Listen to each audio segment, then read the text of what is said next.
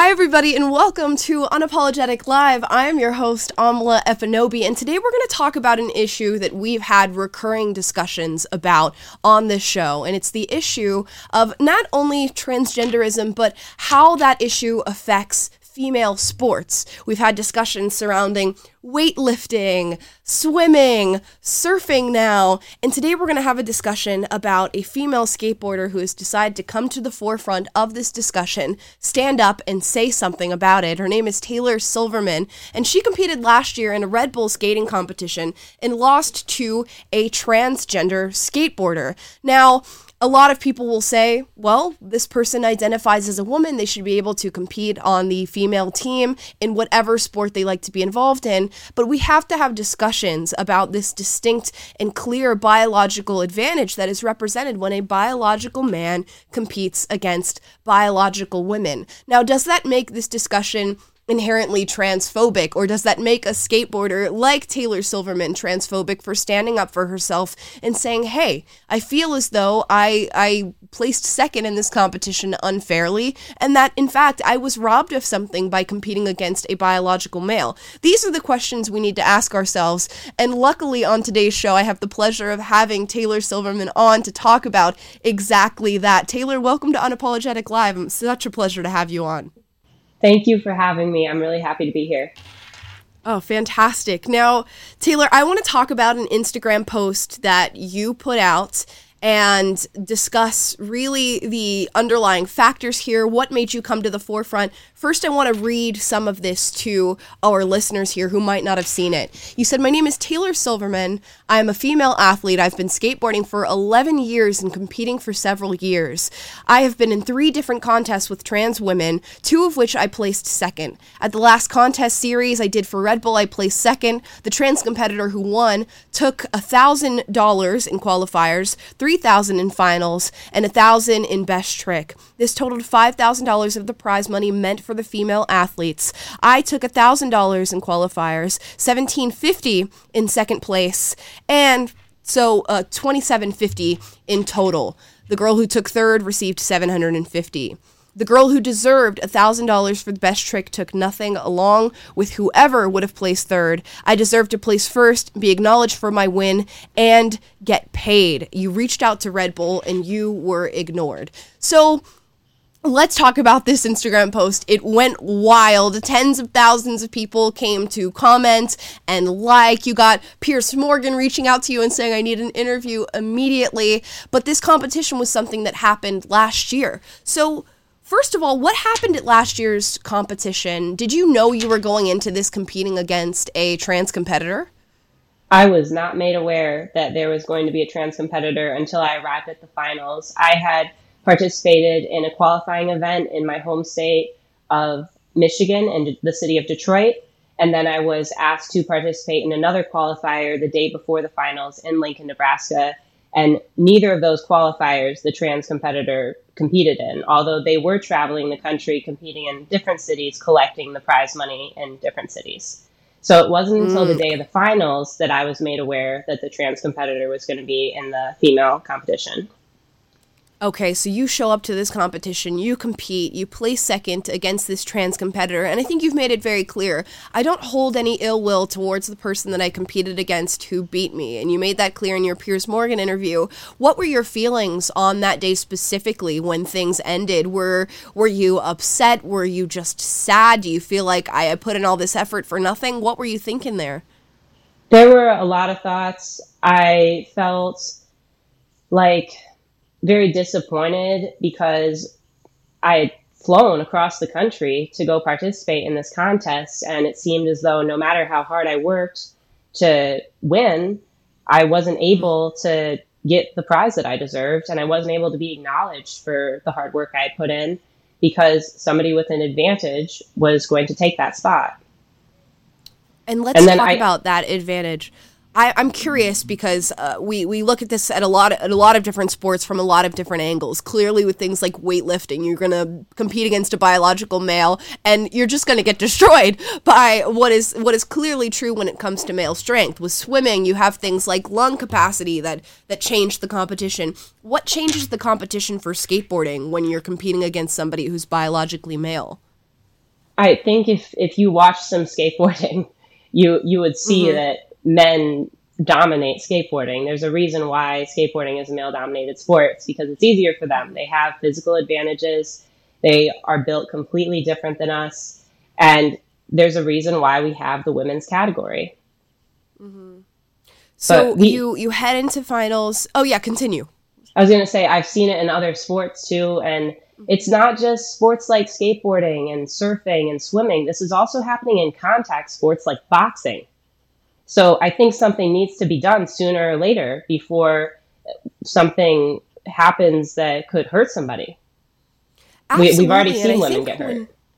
Exactly. When you start to allow small things and open small doors, larger ones get opened. And I can't imagine being a female going into a boxing competition or something like UFC and competing against somebody who's a biological male. Now, your skate competition for Red Bull happened in December of last year, and we're now getting this Instagram post in May. What sparked you coming to the forefront and saying, you know what, I can't stay silent about this anymore, I need to talk about it?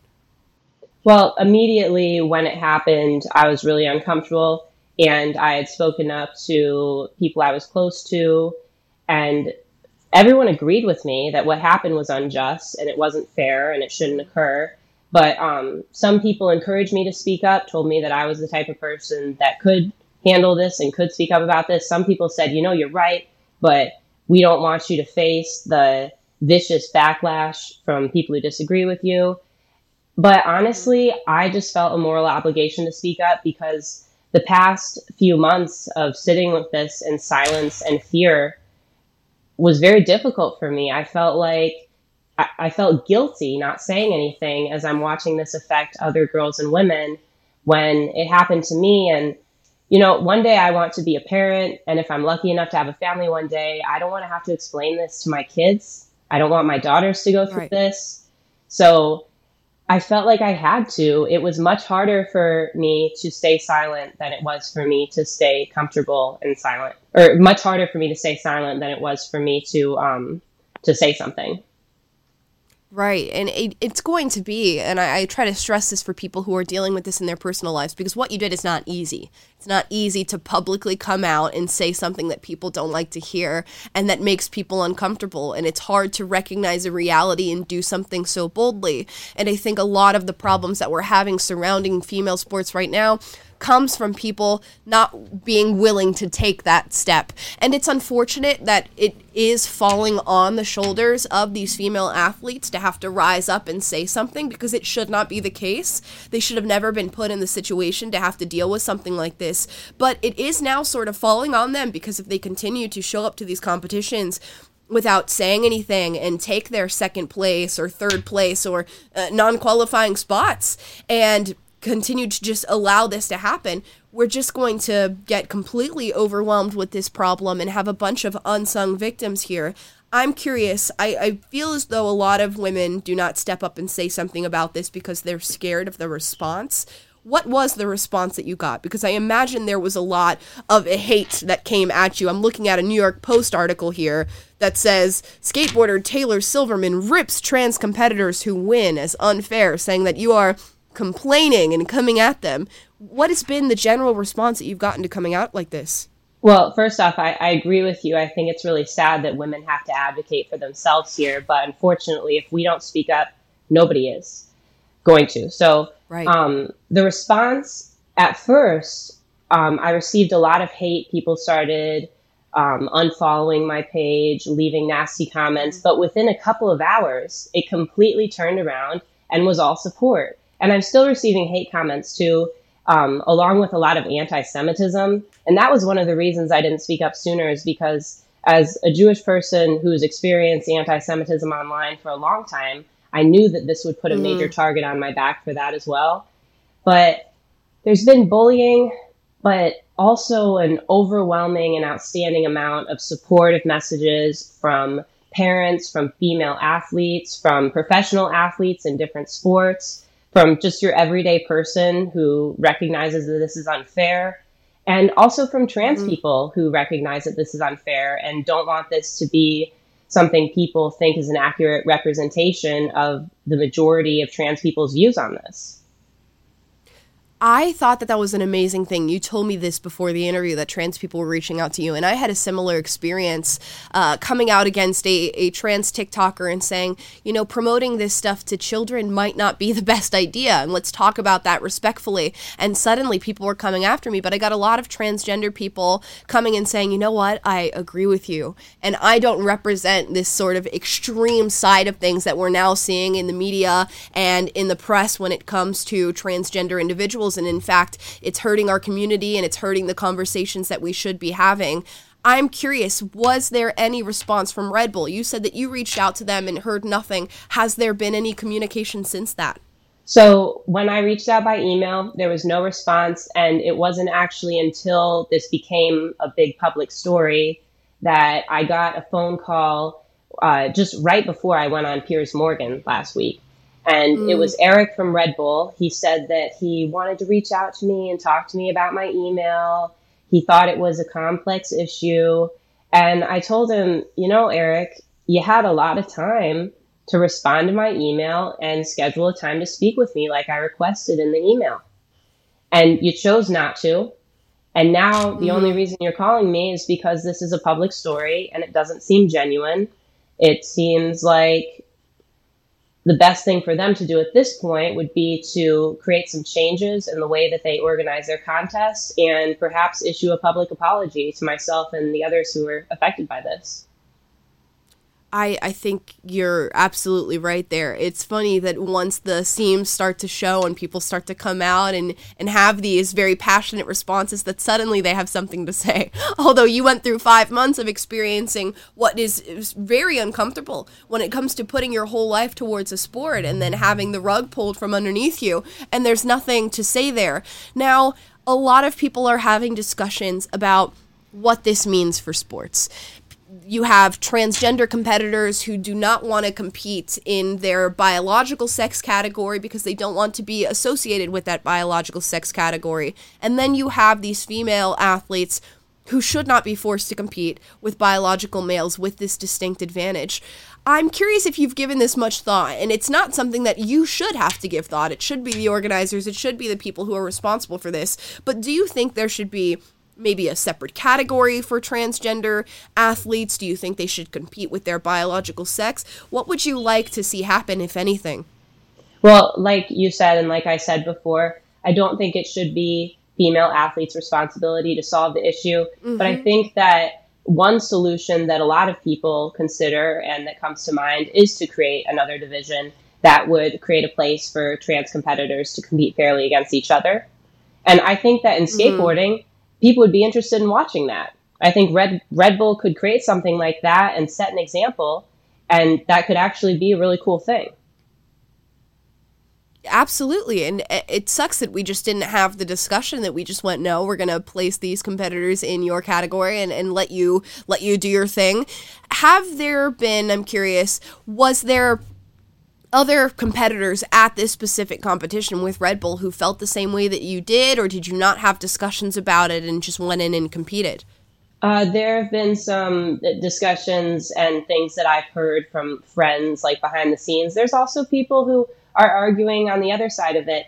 And I think that people are going to have their opinions, but when it comes to doing what's right, what's just, and what's fair, it's pretty clear that what's happening now with trans competitors in skateboarding, in competitions, and in other sports and competitions, it's just not fair to female athletes. And it's easy to recognize. Absolutely. And it's really interesting to me that we even have to have these discussions. On its face, it's not fair. We should all be able to acknowledge that regardless of how you feel about the issue and go, okay, it's not fair. What do we do from here? And Taylor, I want to close things out by just giving you the utmost appreciation for coming out and saying something about it, because like I said before, it's a step that so many people are not willing to take in this fight, and it is a massive thing to take on. You're looking at losing people who want to sponsor you, losing your place in other competitions, people attacking you on the internet, all of these news media outlets taking up your story and giving their own spin on it. So what you did was truly brave. I'm curious what you would say to other female athletes who feel the same way that you do but are too scared to take that leap? I would say that I was scared. And a lot of people are trying to portray me in the media as this fearless competitor, but I was scared. I was just as scared as anybody would be to speak up about something that they know they will face major backlash for, and they know that people will view as controversial. But even if you're scared, it's okay to speak up. If you know you're doing the right thing, you don't have as much to lose as you think. And there hasn't been as much negativity as there has been support and love from all over the world, from people who have been waiting for somebody like myself to speak up. And the more that we use our voices and the more people who are willing to say something, the faster we can resolve this issue and start having a reasonable conversation to create some solutions.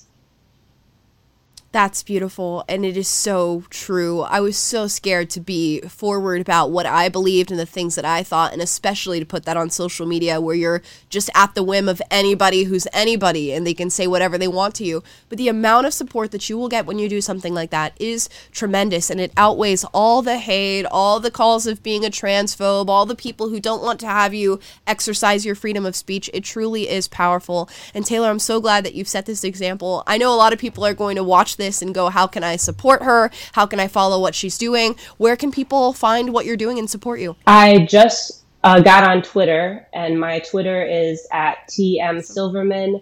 My Instagram, which you can find the original post on, is Taylor May Silverman. And honestly, all the support that I've gotten just in my inbox, reading everyone's kind and supportive and loving messages has meant a lot to me. So thank you to everybody who's taken a second to send me a message, to follow my page, to like, or even just who has been supporting me in silence and praying for me and sending good vibes my way. It means a lot to me, and I really can't thank you enough. That is amazing, and I'm sure there will be hundreds more after this. Taylor, thank you so much for taking the time to come on the show and share your story. I really appreciate it. Thank you so much for having me. It was great to talk to you.